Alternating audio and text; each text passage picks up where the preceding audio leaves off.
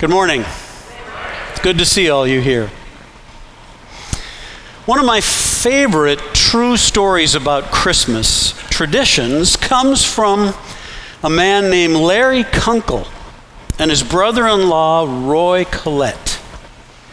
It was reported some time ago in the New York Times and has since been verified by Snopes. In 1964, Larry's mother gave him a pair of moleskin pants. Since the pants froze in the Minnesotan winter, Larry re-gifted them to his brother-in-law. Roy returned the gift to Larry at a later Christmas by wrapping the pants into a 1-inch pipe. These two passed the pants back and forth every year for the next 25 Christmases. You can imagine where this is going to go. The packaging became more and more difficult to open. Roy sent the pants to Larry in a 600-pound safe that he had welded shut. The next year, Larry responded by sending the pants in a 3-foot cube that had at one time been a 1974 AMC Gremlin. A note was attached to the scrunched up car that said, "The pants are in the glove box." Roy later sent the pants back in an 8-foot tire filled with 6,000 pounds of concrete with a note that said, "Have a good year." The tradition ended, though, when Roy tried to have the pants encased in 10,000 pounds of jagged glass. But during the process, some of the molten glass burned the pants to ashes. But that's quite a tradition that was started with a pair of unwanted pants. Now, there are other traditions and things that we do at Christmas that I don't really know why we do them. I have lights on my house. I know because this week I climbed around up there and put them up there. But I'm not really sure why. I hope it's because Jesus is the light of the world, but I'm afraid that research points to the possibility that it might have some connection with the Norse god Odin, his fondness for beer, and a Yule log. Now, I love our Christmas tree, but do you know why we have a Christmas tree or how the tradition started? Some people would say that it comes from old Roman mythology. Others say 16th century Germans or even Martin Luther started the whole thing. My dad, who just turned 88 on Friday, can remember when they had candles and they lit actual candles on the tree. I'm going to put my old firefighter hat on here and say, no, don't do that. Much of the world takes a moment to pause for this holiday, even though many people don't really know why. When we look at the first proclamation of Christmas that came from heaven to earth, it came through the voices of angels speaking to the shepherds. And we're reminded then of the why behind all the things we are doing this season. It says in Luke, "A great company of the heavenly host appeared, praising God and saying, 'Glory to God in the highest heaven, and on earth peace to those on whom his favor rests.'" One angel explained this good news of great joy for all people, that the Messiah had been born in Bethlehem. It's important to understand that the peace that the angels proclaimed was not a proclamation of world peace or a declaration of the end of strife and war. It was not a direct announcement that we can now get along with everybody by some magical process. It's actually a much bigger and much more important thing than any of that. Through Jesus, the barrier of sin has been removed. Now we have a relationship and peace with God. The peace on earth that Jesus brings is foremost the peace that we can have with God through Christ. This peace comes from faith in Christ and the forgiveness that follows. We see an example of this in Luke chapter 7 with the woman who had lived a sinful life. She was so aware of her sin that she washed Jesus' feet with her hair. In verse 48, Jesus tells us, "Your sins are forgiven." And then in verse 50, he concludes for the woman, "Your faith has saved you. Go in peace." Because of the forgiveness of sins, we have peace with God. No wonder the angels proclaim, "Glory to God in the highest." The angels declared that this peace belongs to those on whom God's favor rests.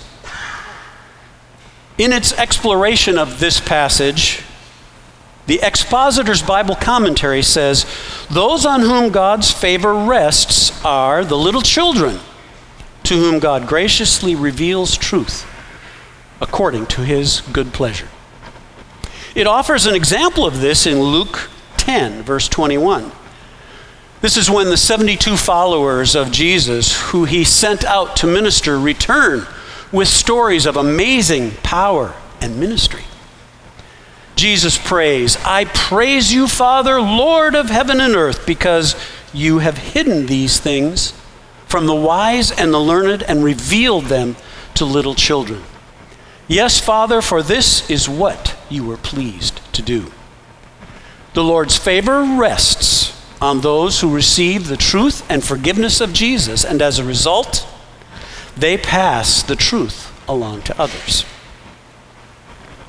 Because Jesus brought us peace with God, one of the greatest responses that we can have to the amazing news is to become peace proclaimers in all of our Christmas traditions, preparations, and celebrations.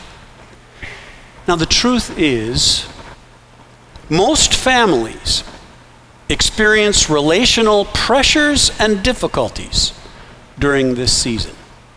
Nearly every family has at least one relative who requires extra grace. And if you don't know who that relative is, it's probably you.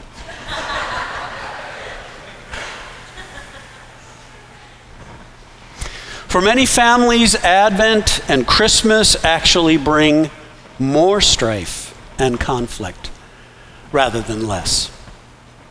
As the ones who have received peace with God through Jesus, we have a special opportunity to proclaim peace in our families, in a similar way to how the angels proclaimed peace to us.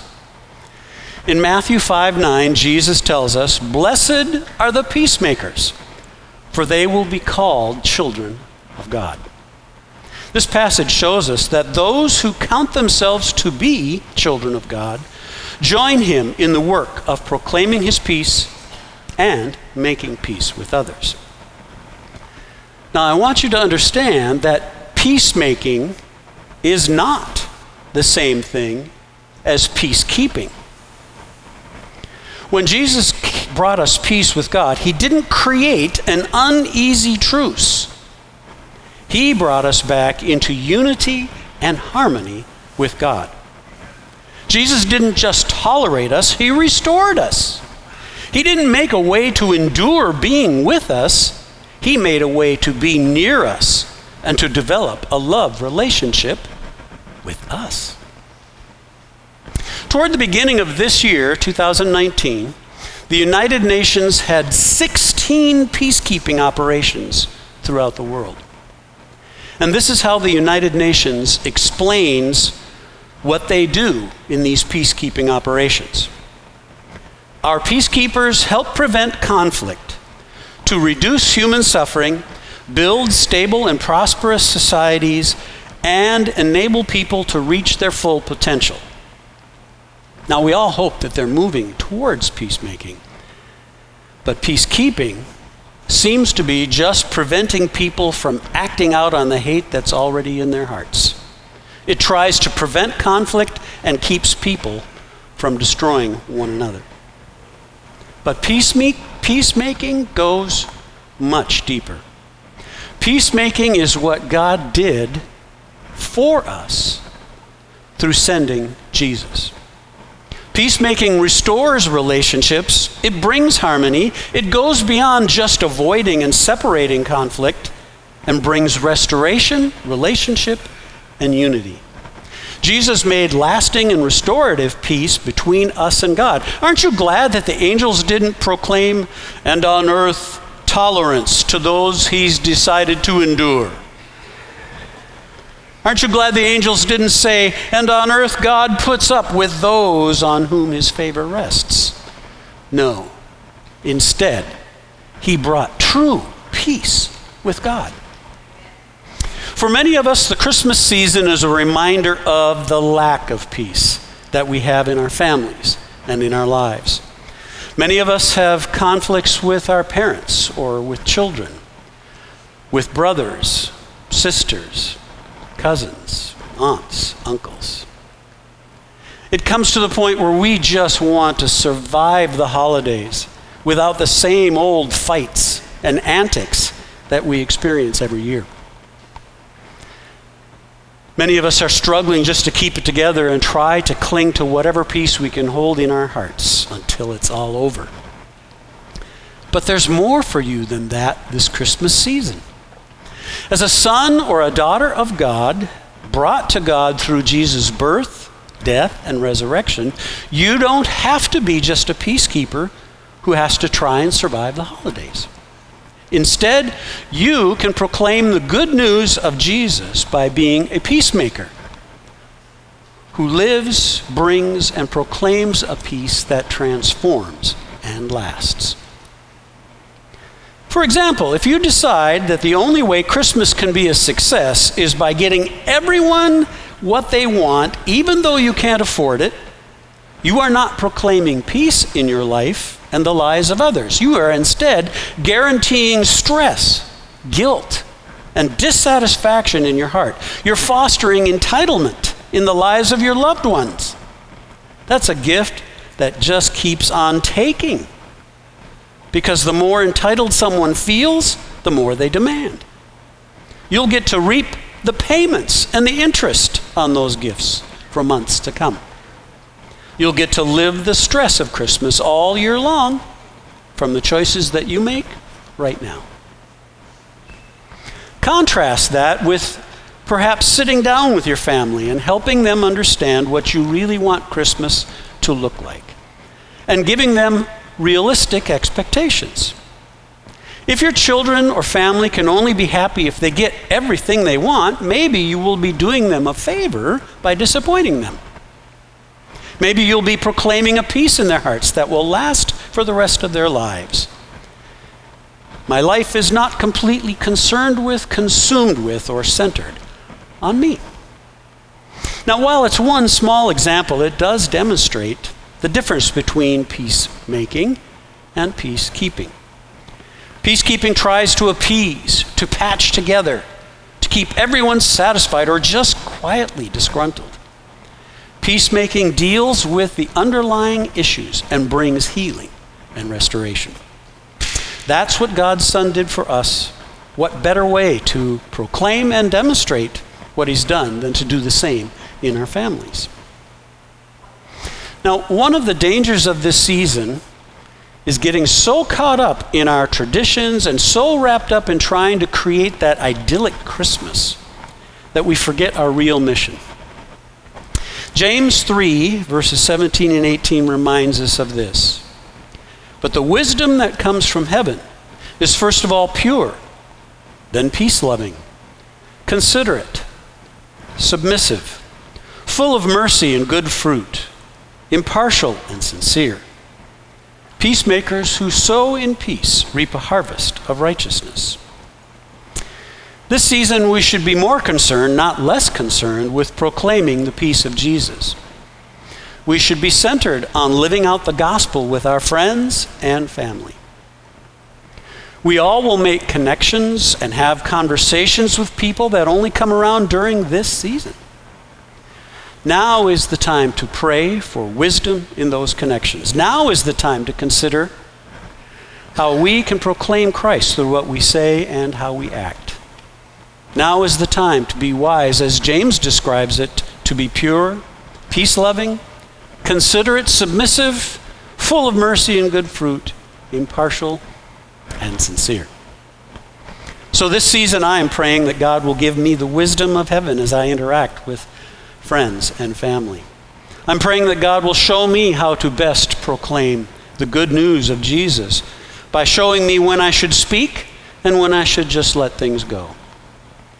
I've learned that just because you're right doesn't mean that you're being righteous. Some family members and friends know how to bait us into unproductive arguments, maybe even sabotage the holidays through their propensity for drama. It's kind of like a shiny lure that we just can't help but strike at. We want to argue, we want to correct. But it seems like every time you take that bait, rather than changing your mind or the minds of the people you're trying to change, it just drags you along to places you don't really want to go and into conversations you don't really want to have. Now, sometimes we do need to say the hard things. Sometimes the loving thing is to stand for what is true. But other times the righteous thing is to lay down your need to be right. The loving thing is to avoid taking that bait and getting distracted from the real mission of proclaiming Jesus and sharing the love of God with everyone and anyone who is ready and willing to receive it. That's why a peace proclaimer needs the wisdom of heaven. So I'm praying this year that you can proclaim his peace to your family and friends like you've never done before. Sometimes people want understanding and help. And sometimes they just want to hide behind an argument. So I pray that God will give us the wisdom and discernment to see the difference and not to take the bait. Part of being in a family or even long-term friends is that you bump up against one another. It reminds me of that great hazmat team joke, and I was on the hazmat team in Snohomish County for almost 17 years, so I told a lot of jokes. It's about two molecules that are walking down the street. One accidentally bumped into the other and said, "Oh, I'm so sorry. Are you okay?" And the second molecule replied in anger, "No, I'm not okay. I've lost an electron." The first molecule said, "Are you sure?" The second molecule answered, "I'm positive." Hey, that's good. You guys are all right there with me. If you typically have relational struggles during this season, remember that most people aren't born annoying or rude or opinionated. Despite how he acts, even your cousin Eddie was made in God's image. Remember that people become annoying, rude, opinionated, and even angry because of what the world throws at them. And it's how they choose to respond to it. The one thing we all share is brokenness. And the one thing we all need is grace. A peacemaker who is working to proclaim Jesus will try to get beyond the rough exterior. A peacemaker will show mercy, remembering just that more than our opinions, everyone ultimately needs Jesus. I have never yet argued somebody into the kingdom of heaven, but I hope that through loving some have entered into that kingdom. Certainly love is tough, but sometimes love is quiet and just listens. In the midst of all the traditions and celebrations and connections this season, don't forget how precious people are to God. Even the most belligerent, difficult, and draining people are precious to God. So much so that Jesus came to earth so that they could also have peace with God. Now, before you proclaim peace, you first need to possess it. No one expects you to be perfect.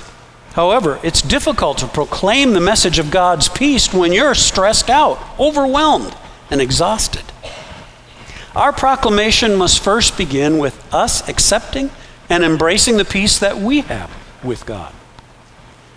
What a rare individual it is who knows what it's like to be fully accepted for who they are, just as they are.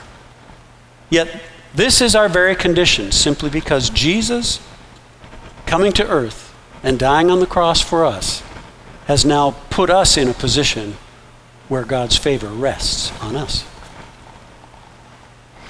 Now, despite all that talk of peace and grace in our circles, how few of us feel like we can just receive the love of God rather than needing to work for it or to prove that we are worthy of it. In the angel's proclamation, we find nothing of our own effort to obtain peace, only the grace of God. We didn't reach our Savior by going up to him. Rather, as it says in Luke 2, the angel says, "A Savior has been born to you." We didn't earn his favor. His favor rests on us only because we accept it by putting our faith in the cross. In order to better proclaim the peace God brings to others this season, I encourage you to guard your own peace as well. In order to walk and remain in the peace that Jesus brings, we need to be disciplined in where we allow our minds to go and the things that we allow ourselves to think about. A pastor in California by the name of Rick Warren often says, "Think about what you think about." Scripture tells us to do no less in 2 Corinthians when we are charged to take captive every thought to make it obedient to Christ. When it comes to living in peace and proclaiming peace, it's possible to lose the battle in our minds before our interaction with others has even begun. Have you ever had a fight or a disagreement with a relative or a friend that took place only in your brain? Planning, strategizing, just that one pithy remark that will do the job. If you're trying to win your arguments before they even get started, how can you possibly hope to bring and proclaim peace when you spend actual time together? Granted, sometimes we need to prepare our hearts and our minds for interactions that are sure to be challenging. However, rather than preparing to defend ourselves or to fight, perhaps our thoughts should prayerfully center on how we could do it differently this time. To paraphrase and apply Hosea chapter 8, verse 7 to this issue, the paraphrase would be, "Sow the wind in your mind, and you will reap the whirlwind in your relationships." Peace proclaimers use wisdom and patience instead of jumping to conclusions or quickly misinterpreting other people's actions or intents. Peace proclaimers refuse to take offense when they feel slighted. They refuse to allow their own thoughts to turn a careless or insensitive comment into a personal attack. Peace proclaimers won't give themselves over to a rumor or pick up on an offense that is based on just one side of the story or on another person's retelling of that story. Peace proclaimers always hope, always believe, and always endure. When he was 63, a man by the name of Alvin Straight got into a disagreement with his brother Henry. Separated by 240 miles, the two never spoke or met again for 10 years. Now, when Henry was 80 years old, he had a stroke. And Alvin heard that news and decided it was time to reunite with his brother before it became impossible to do so. At 73, Alvin's sight was so poor that he could not get a driver's license any longer. So, using Midwest problem-solving logic, Alvin loaded up a trailer with gas, camping gear, and food and attached it to his riding lawnmower and set out to see Henry. At a top speed of 5 miles an hour, It took Alvin Straight 6 weeks to make the 240-mile journey from Iowa to Wisconsin in order to make peace with his brother. I'd have taken the bus. Anyway, 1 month later, Henry recovered from his stroke, and then he moved back to Iowa to be closer to his family. We all know that you can't make someone change. You can't make people do much of anything. But you can proclaim peace. How far are you willing to go to share the peace that you have in Jesus with the people you know? Are you willing to take that first step? Are you willing to stand this Christmas for peacemaking? Alvin Straight went 240 miles over 6 weeks to be a peacemaker, and his relationship was restored. Jesus crossed the chasm of heaven to make peace with you. The angels came to earth to proclaim the news of peace on earth to those on whom his favor rests. In the midst of all our traditions, celebrations, and even our obligations, will we put in that same effort? Will our lives make that same proclamation? It's the choice that we all face at this time of year. Would you please stand and pray with me as we close?